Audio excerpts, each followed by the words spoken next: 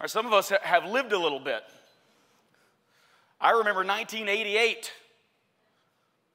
Everybody knew Jesus was coming back. There's a book written, 88 Reasons Why Jesus is Coming Back in 1988. So it's in print. So, I mean, it's true, right? So everybody maxed out their credit cards because we were not going to have to pay it back. Jesus is coming. Well, 1988 came and 1988 went. And we're still here. A few years later, how many of you remember Y2K? Yeah, oh, everybody's putting bomb shelters in the backyard. Got a whole bedroom that's made into a food pantry.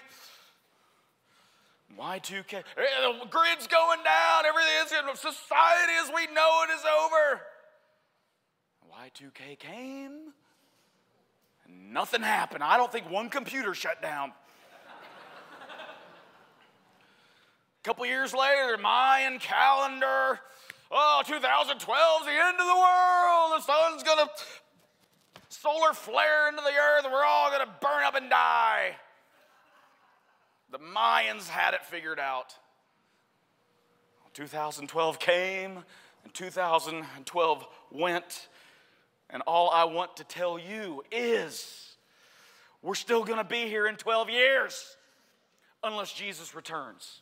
We know how this thing ends. God, that's why we need God's word. All the fears and all the anxieties of life can be extinguished through the truth that comes from God's word. Amen?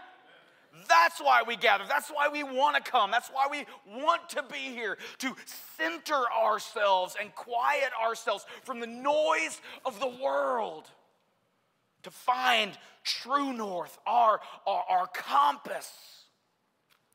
It is the very words that come from the mouth of God. I feel like I have to say something about Roe v. Wade. I did in first service, so I guess I will again. I guess what I want to say about it is, praise God. Praise God. There will be some states that don't kill babies anymore. Woo! Everybody, all these articles that I read, they're all talking, oh, Supreme Court. First of all, let me tell everybody that hates what the Supreme Court just did, welcome to my life since Reagan. Sorry it triggered you. We've been triggered for a long time. It's overreach, it's overreach. No, Roe v. Wade was the overreach. Dobbs is the correction. The Supreme Court, I know AOC doesn't understand how the government works. Supreme Court doesn't make laws, it judges law. Congress makes law. Let's get it right, and praise God, we did on that one decision. Exodus chapter 13. Verse 17, let's pray, we'll get started. Father, you are true and you are good. None of us have the right answers. None of us are going to go the right way. We all get it wrong. Thank you for leading us. Thank you for guiding us by speaking to us. You don't leave us blind, deaf, and dumb. You reveal who you are. You reveal your ways. You reveal your wisdom, your creative self. Thank you for leading us, your people, in the name of your Son, Jesus Christ, who saves us from sin and death and makes us new creations. Thank you, Lord Jesus. It is in your name we pray. And everybody said, amen. Verse 17. When Pharaoh let the people go. Now, we've just been through 10 plagues. Remember when Moses first went to Pharaoh, right? Israel had a great time in Egypt in the beginning. Joseph, one of the great grandsons of Abraham, Isaac, Jacob had 12 sons. One of those sons was Joseph. He was betrayed by his brothers because his father, he was the favorite. He gets sent off to Egypt as a slave first, but then he's lied about and unjustly thrown in prison. But then God gives him wisdom to answer the Pharaoh's anxieties about a dream that he's had. And he gives Joseph this fiscal economic plan that saves Egypt from famine. There would be no Pharaoh, there would be no Egypt if it had not been for God sending Joseph. And for 13 years, turning Joseph's life upside down as a slave and a prisoner, there is purpose in pain. Amen? 13 years of turmoil so that God could save a nation from famine in which he would build and flourish his people within. But Joseph dies, and then a new Pharaoh comes to power that doesn't know Joseph, doesn't know that it was because of a Hebrew that he's even able to rule as a Pharaoh. And he sees Israel as a threat. Man, they're growing, they're prosperous. So he puts his thumb down on, and 400 years, God's people were bitterly and harshly enslaved. And God will allow that kind of injustice for a time. He's patient and long-suffering, but he's not going to allow it forever. Eventually he says, it's time, enough. I'm going to bring the hammer down on Pharaoh, and my people are going to be free. Amen. But Pharaoh doesn't want to relent, holds on. He's the one in charge. He's got the power. Who is Yahweh that I should listen to him? Well, Pharaoh has found out who Yahweh is, and he's going to find out one more time in chapter 14 in a final showdown. 10 plagues come through. Finally, Pharaoh lets the people go, and so out they went, God leading them. Look at verse 17. And there's really just 2 points. Let's try to get through this quick. When Pharaoh let the people go, God did not lead them by way of the land of the Philistines, although that was near. Underline that. For God said, lest the people change their minds when they see war and return to Egypt. What does God not want his people to do in their freedom? To see the harshness of life and the things they're going to have to do to maintain their freedom. How many of you know it's hard work to be free? Got to defend yourself in your freedom. You got to have some self-reliance to get stuff done. And that's why no longer are we slaves to sin and death. But Romans 6 says we're slaves to righteousness. Remember this as we walk through. There is no freedom without virtue. We're free from sin and death. And we're made free to serve a new master, God himself, and obey his word, which brings even more freedom and prosperity and fulfillment. God doesn't want his people to go back to Egypt. So you want to go back to Egypt? Keith Green, anybody? Nope. Okay. But God led the people around by the way of the wilderness towards the Red Sea. And the people of Israel went up out of the land of Egypt equipped for battle. So now God's people are free from Egypt. They're leaving with their pockets full of gold and silver, and they have weapons because freedom means self-defense. There's a lot of evils out there. You're going to have to become self-reliant in freedom. Nobody's going to take care of you as a free people out in the wilderness. God leads them out of Egypt, but he doesn't. Now, if you look on a map, North Africa right there, the Nile River runs south to north and empties out into the Mediterranean Sea. Before it empties out into the Mediterranean, it splits into a couple different rivers that looks like an upside-down triangle. There's a map in the back of your Bibles if you want to see what it's called, the Egyptian Delta. This is where Python and Ramses, the cities archaeologists believe Israel was building. So when you look at the map, they're right there by Canaan.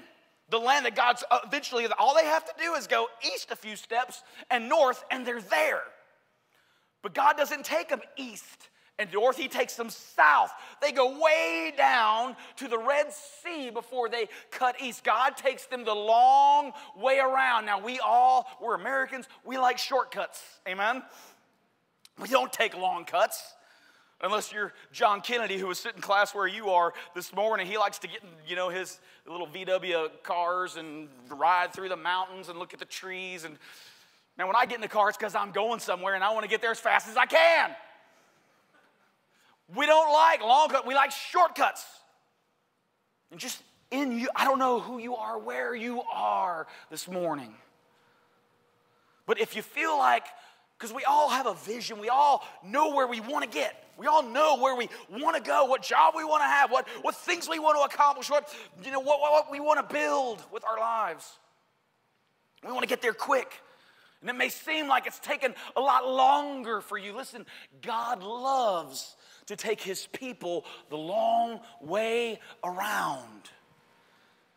God has a purpose and a plan in taking his people the long way around. If you think like you're spinning wheels and that God's not making anything happen and he's not answering your prayers, number one, maybe you're praying the wrong prayer.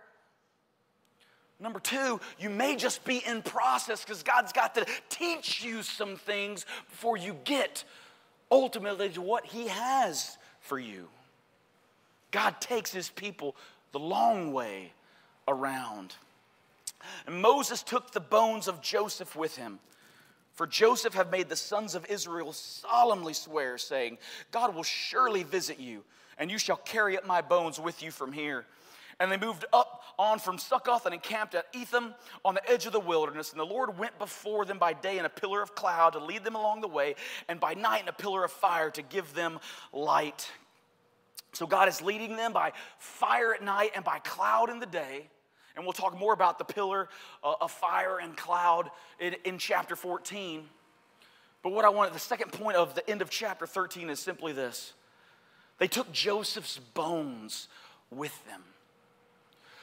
Dennis Prager says, we not only have a debt to the living, but we owe a debt to the dead.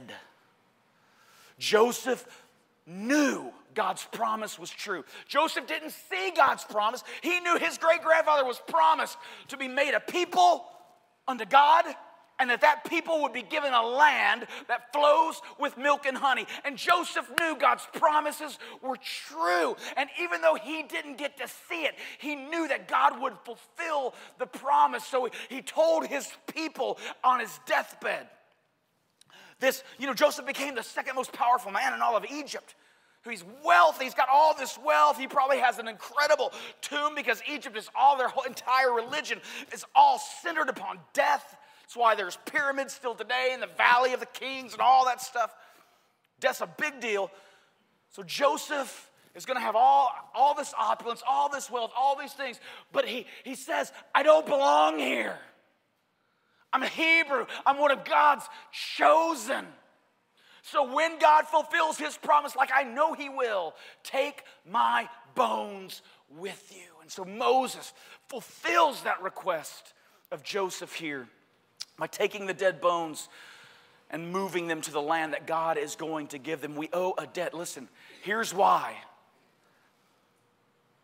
When you're sitting down with that person and they think everything about Christianity should change because they just feel like it should. I told first service, I'm going to start a new religion.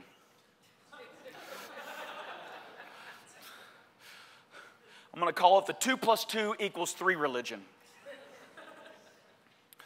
And when they say, that defies logic, this is math, it's reality, you can't change it, I'm going to go, but I just really, really feel like 2 + 2 = 3. I just know deep down in my bones it equals 3, not 4. I just feel like it does. Here's why we don't change what is written. Because there are people that have gone before us and paved the way for us to have this in blood. We owe a debt not just to move forward and lead people to Christ through his gospel. We owe a debt to those who have been torn apart by the lions in Rome like Perpetua, those who have dangled as nightlights in the gardens of Nero. We owe a debt to Athanasius and Augustine. We owe a debt to Luther and Calvin and Zwingli. We owe a debt to R.C. Sproul. Amen? We owe a debt to those 2,000 years of Christian history, 3,500 years of written history of God leading and speaking and guiding his people. We don't have, it's not even a choice. We don't have the power or the authority to change what is and what has been and what will be. We owe a debt to the dead, not just to the living. Chapter 14, you ready to get started? Here we go. And the Lord said to Moses, tell the people of Israel to turn back, and encamp in front of Pi-hahiroth, between Migdol and the sea, in front of Baal-zephon. You shall encamp facing it by the sea. For Pharaoh will say of the people of Israel, they are wandering in the land, the wilderness has shut them in. So God takes this people the long way around and puts them in possibly the very worst position you could be in. He puts them with the Red Sea on one side, and the land is high and it goes down to the sea. So they're basically sitting in a bowl in the low ground with water on one side and nothing on the high ground, nothing on the other side but Egypt. Worst military strategy ever. Why does God do this? And it's not just here. We talked about Jericho a few weeks ago. God constantly is putting his people in the most vulnerable of positions. Why? Because he wants us to know something. When all things seem lost, they are not. God wants his people to see in an impossible situation his mighty, righteous hand of salvation come down and save. He wants his people to know that they can't do it. They have no power to do it. It is God who saves. And he puts us in these positions to build our faith in his salvation, who he is, his character, and his salvation. You think this morning you are in the worst possible position you could ever find yourself in. Praise God. He's got a plan. He's got a purpose. He's going to show you where you can't. He can. Pharaoh hears the word of where God's people are, and he's like, they're just wondering. Moses is an idiot. They're just wandering around. They have no idea. They are sitting ducks, and they are. Geographically, they're just sitting ducks. So Pharaoh goes, okay, this must be the will of Ra or something, because there they are. We're going to go, and we're going to get them back. And I will, verse 4, this is God speaking, I will harden Pharaoh's heart. And I'm going to put my people in a position that Pharaoh will not be able to turn away from. He, in his evil heart, this evil man who tried, remember Exodus chapter 1, oh, poor Pharaoh, why would God do that to Pharaoh? Remember chapter 1, infant genocide. Pharaoh's not the good guy.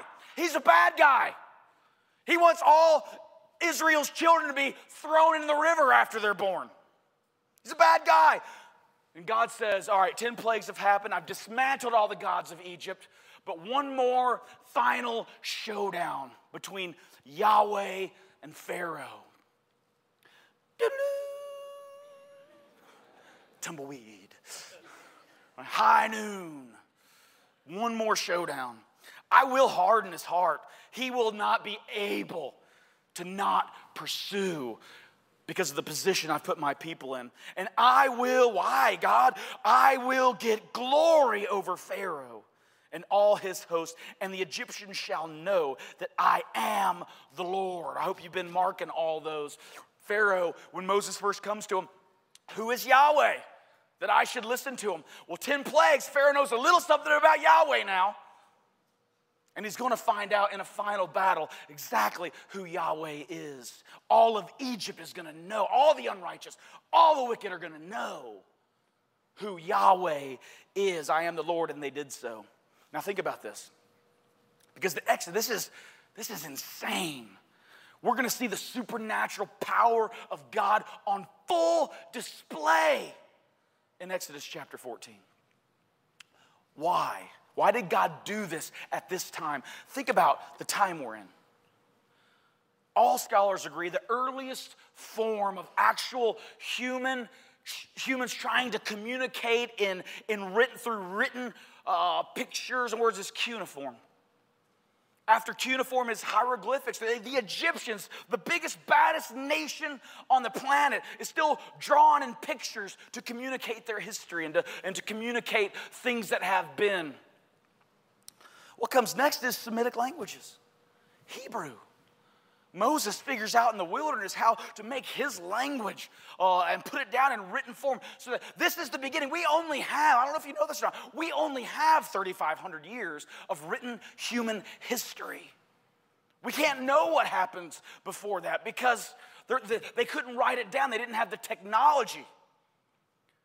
But God, in the very beginning of when humans are able to write, he does something so big. Why? To make a name for himself. Do you know Christians and Jews are the only people who serve all the other gods from the ancient world are gone except Yahweh. Nobody worships Gilgamesh. And that's not the guy from the Smurfs.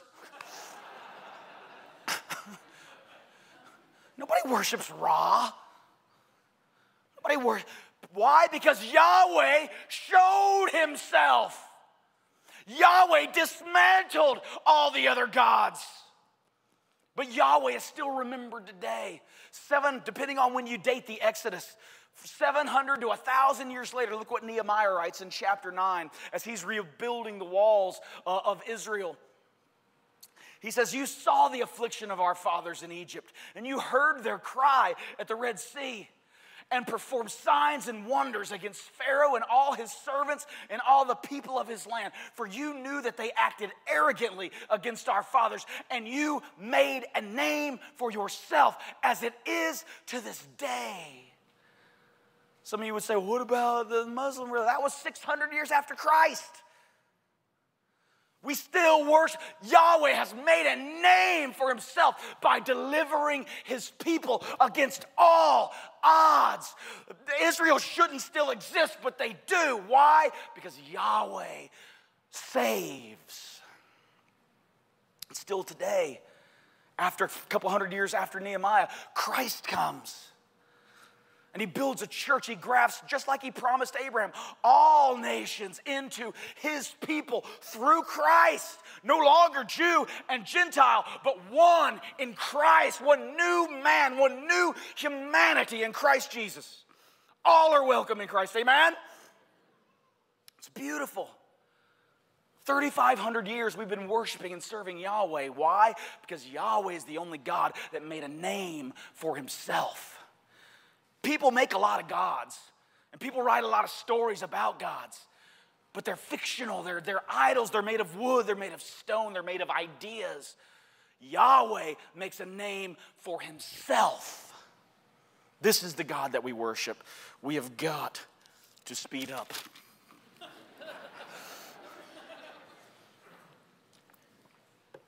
I can feel the drainage, the sinus infections coming. I get 3 of them a year. Here it is. Awesome.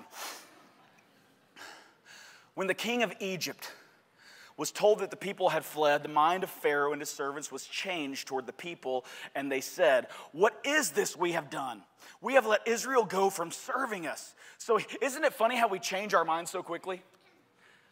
They've buried their sons after the 10th plague. And so quickly grief turns into revenge, into anger, into what have we done? The people who build our cities, we just let them go. We got to get them back. So he made ready his chariot and took his army with him and took 600 chosen chariots and all the other chariots of Egypt with officers over all of them. And the Lord hardened the heart of Pharaoh, king of Egypt, and he pursued the people of Israel while the people of Israel were going out defiantly. So here's God's people leaving Egypt. Yeah, actually, they're like this because their pockets are full of gold and silver, and that's heavy. But they're walking out chests out. Yeah, we belong to Yahweh. He done showed you punks what's up. They're walking out big and bad and bold. And Pharaoh sees them now in this little lowland bowl, trapped like rats. And he's like, here we go. And he takes not only all the chariots and all the army of Egypt, but he chooses 600 choice chariots. This is, again, Egypt in this time, most powerful, most economic, wealthy nation on the face of the planet. In our day and age, these are the A-bombs, right? These are the biggest, baddest, most defendable tanks you can have. The greatest military advantage on planet Earth belongs to Pharaoh, and he loads up the entire arsenal to come after Israel, who is defiantly has defiantly left Egypt. Now, underline that, going out defiantly. I've actually we don't have time for a hermeneutic lesson. So, verse 9. The Egyptians pursued them, all Pharaoh's horses and chariots and his horsemen and his army, and overtook them encamped at the sea by Pi-hahiroth in front of Baal-zephon. And when Pharaoh drew near, the people of Israel lifted up their eyes, and behold, the Egyptians were marching after them, and they feared greatly. Circle that. Line it back up with, they walked out defiantly, and now it's amazing how situations change everything. They see Pharaoh, what was a hillside of the landscape, is now the biggest, baddest, mightiest army on planet Earth at the time. And when they look the other way, there's nothing but water. Trapped. And this defiance, this courage, this proudness, all of a sudden it was gone in a moment. How many of you have been there? You felt so confident. You felt so strong. Everything was going your way, and then the ceiling crashes in, and what can I do? I have no answers. Some of you this morning, that's where you're at. You have no answers. God has answers. It's time to be silent and let God speak when we have no answers. God's people are terrified. Some stains just appeared in their shorts.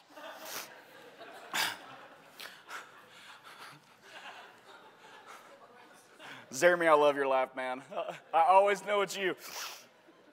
And the people of Israel cried out to the Lord. Of course they did, because by God's grace, they had nowhere else to go. See, when we think we can solve stuff, don't we try? God has to bring us to that place where there's nothing else. You've tried everything, you got no other options. And that's when the righteous right hand comes down to save. Oh, I love God's word. 19 minutes. Go, go, go, go, go.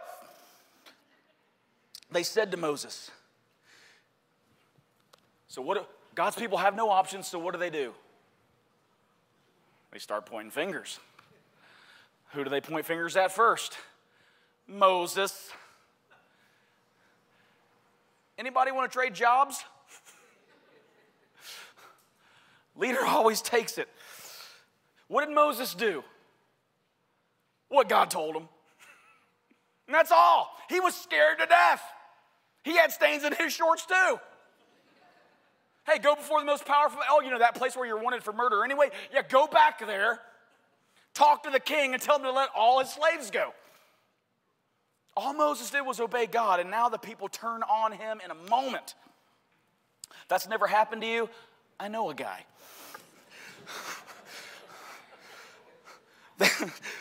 They said to Moses, and hear the sarcasm here. Because again, the religion of Egypt, it circles around death. Egypt is nothing but graves. And they said to Moses, is it because there are no graves in Egypt that you have taken us away to die in the wilderness? Not enough graves there, you got to bring us out here to put us in the ground?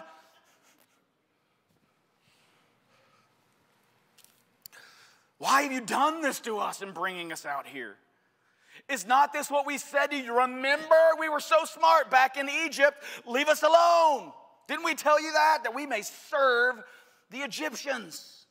For it would have been better for us to serve the Egyptians than to die in the wilderness.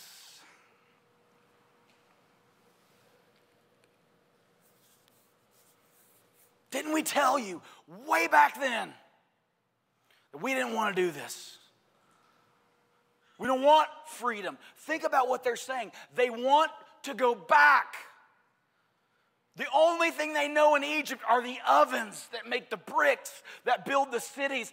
All Egypt is harsh, bitter enslavement. All Egypt is fear of having a male son that gets thrown into the river.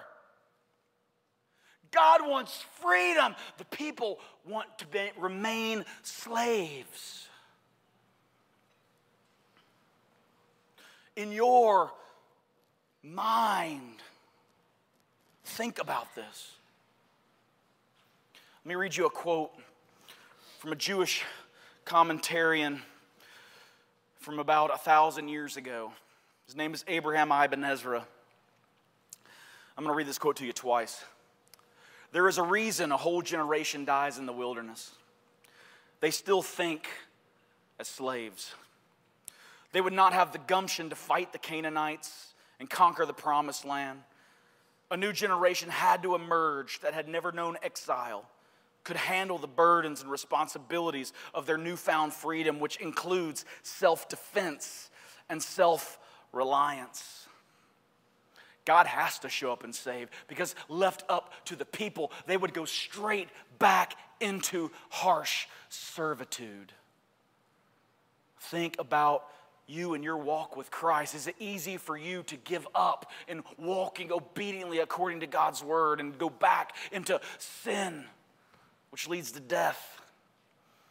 Or do you have that self-reliance, that true sense of freedom in Christ that causes you, even when you fall? You know, everybody falls. But the righteous, they fall 7 times, but they get back up and they dust themselves off and they continue the fight. In July, we're going to take a break from Exodus and we're going to study Jude for 4 weeks. Contending for the faith. You're going to love the book's already written. It's already printed. You're going to love the graphic. It's a Muhammad Ali shot, you know, that famous stance. And on the ground, there's a guy, and he's got a wolf's mask knocked off of him as he's KO'd. It's awesome. Are you a fighter? Or are you quick to flee? God wants his people strong. That's why he puts us in impossible situations and then shows himself strong so that we can have faith to move after him. Moses said to the people, "Fear not." Most given command in all of Scripture. Why? Because God's people are scared to death of everything. That's why God keeps saying, have I not made my name great? Have I not showed you time and time again? I will save, I will deliver. Fear not. Stand firm and see the salvation of the Lord, which he will work for you today. For the Egyptians whom you see today, you shall never see again. Talk about a coffee cup verse. The Lord will fight for you. You have only to be silent. Today is the day of salvation. Your enemies who mistreated you for 400 years, you after today, you will never see them again. The Lord said to Moses, that was Moses talking to the people. The Lord says to Moses, why do you cry to me? Tell the people of Israel to go forward. So now Moses looks up on the hill and sees all Egypt's army. And then he looks over this way and sees nothing but water. Where? Go forward where? There's nowhere to go. So God says, lift up your staff and stretch out your hand over the sea and divide it, that the people of Israel may go through the sea on dry ground. And I will harden the hearts of the Egyptians so that they shall go in after them. And I will get glory over Pharaoh and all his hosts, his chariots and his horsemen. And the Egyptians shall know that who is Yahweh, that I should listen to him? The Egyptians will know I am the Lord when I have gotten glory over Pharaoh, his chariots, and his horsemen.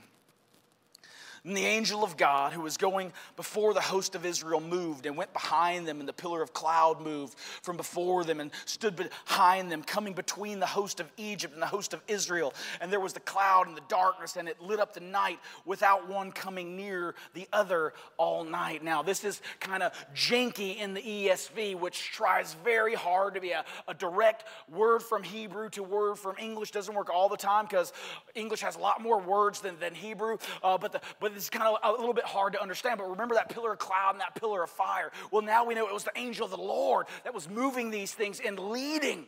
Angel of the Lord that we saw in Exodus chapter 3, a pre-cameo appearance of Christ himself, the one who speaks as God. He's the cloud that's leading. And something happened. Cosmic atmospheric shifts occur. Why? Because nature's not a God. I know some of you have friends that like to bark at the moon. And they'll downward dog and hold their crystals.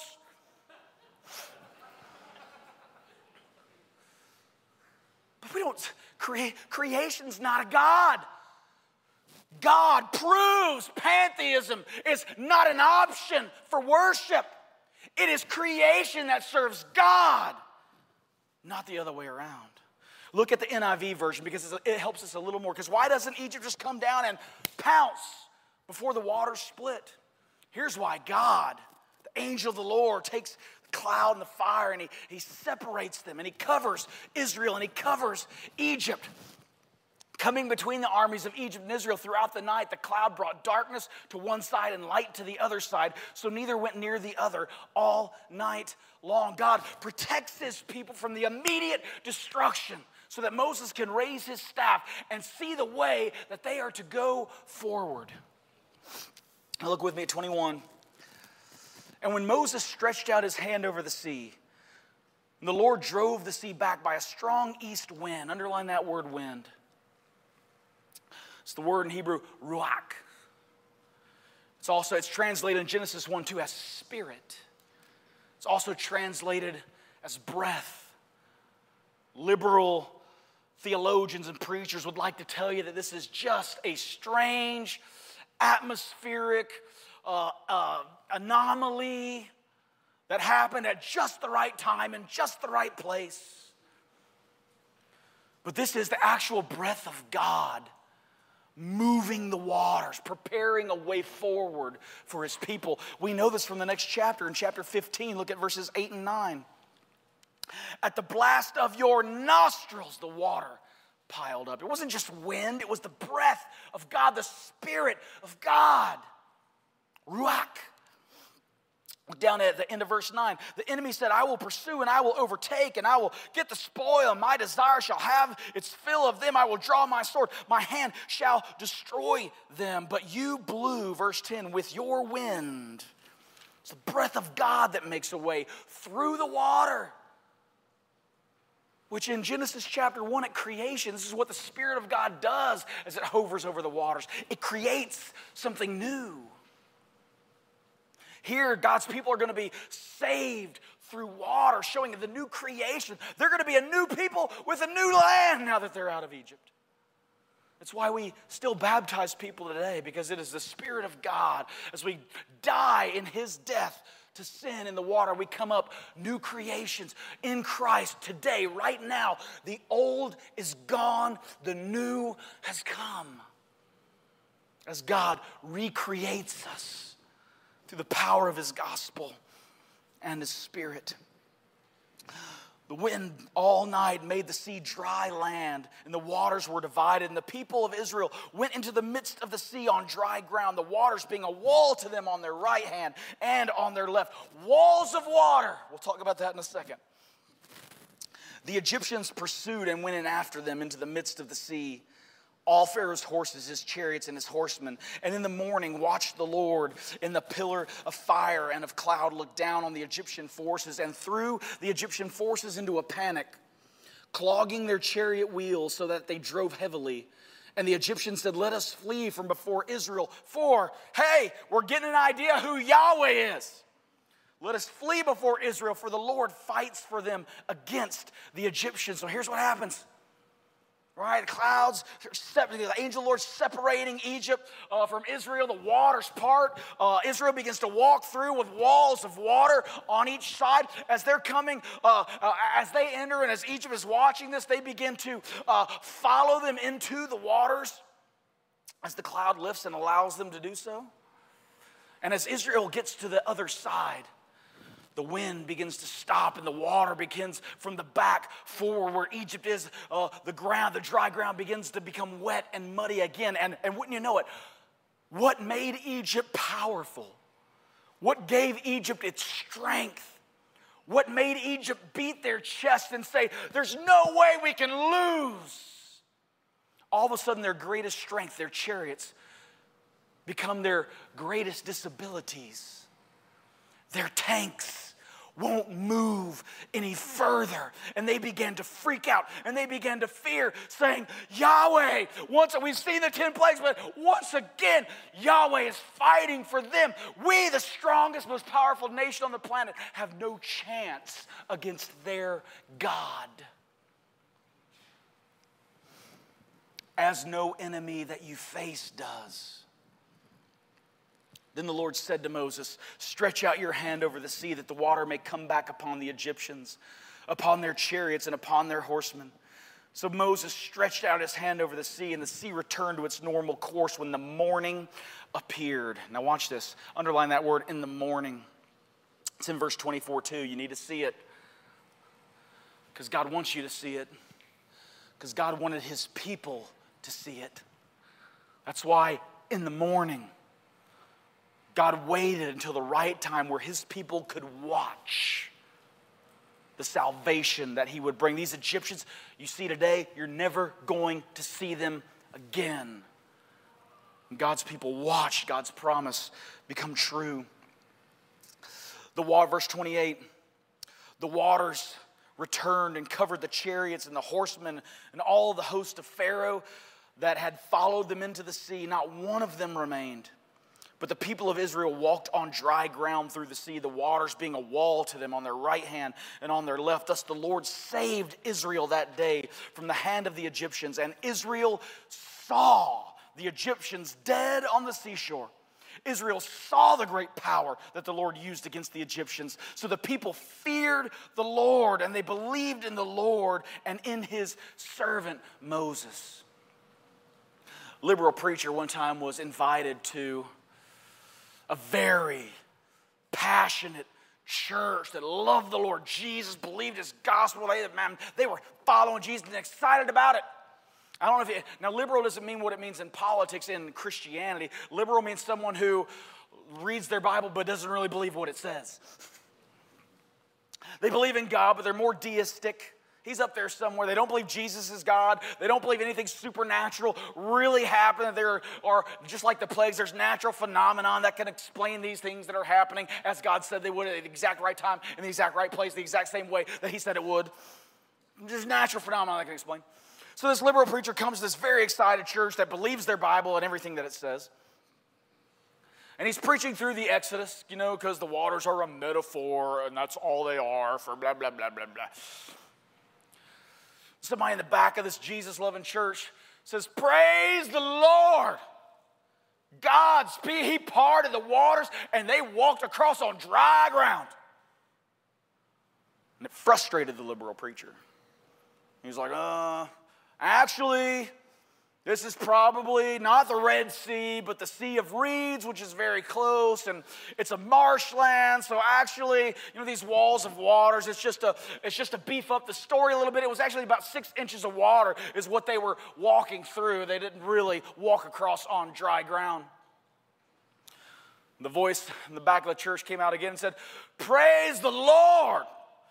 God drowned all those Egyptians in 6 inches of water.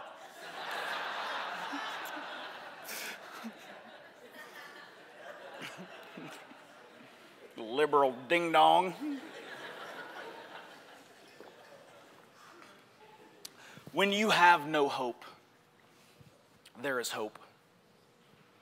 When you are at the end and there is no way, God makes a way. When you're trapped between a rock in a hard place.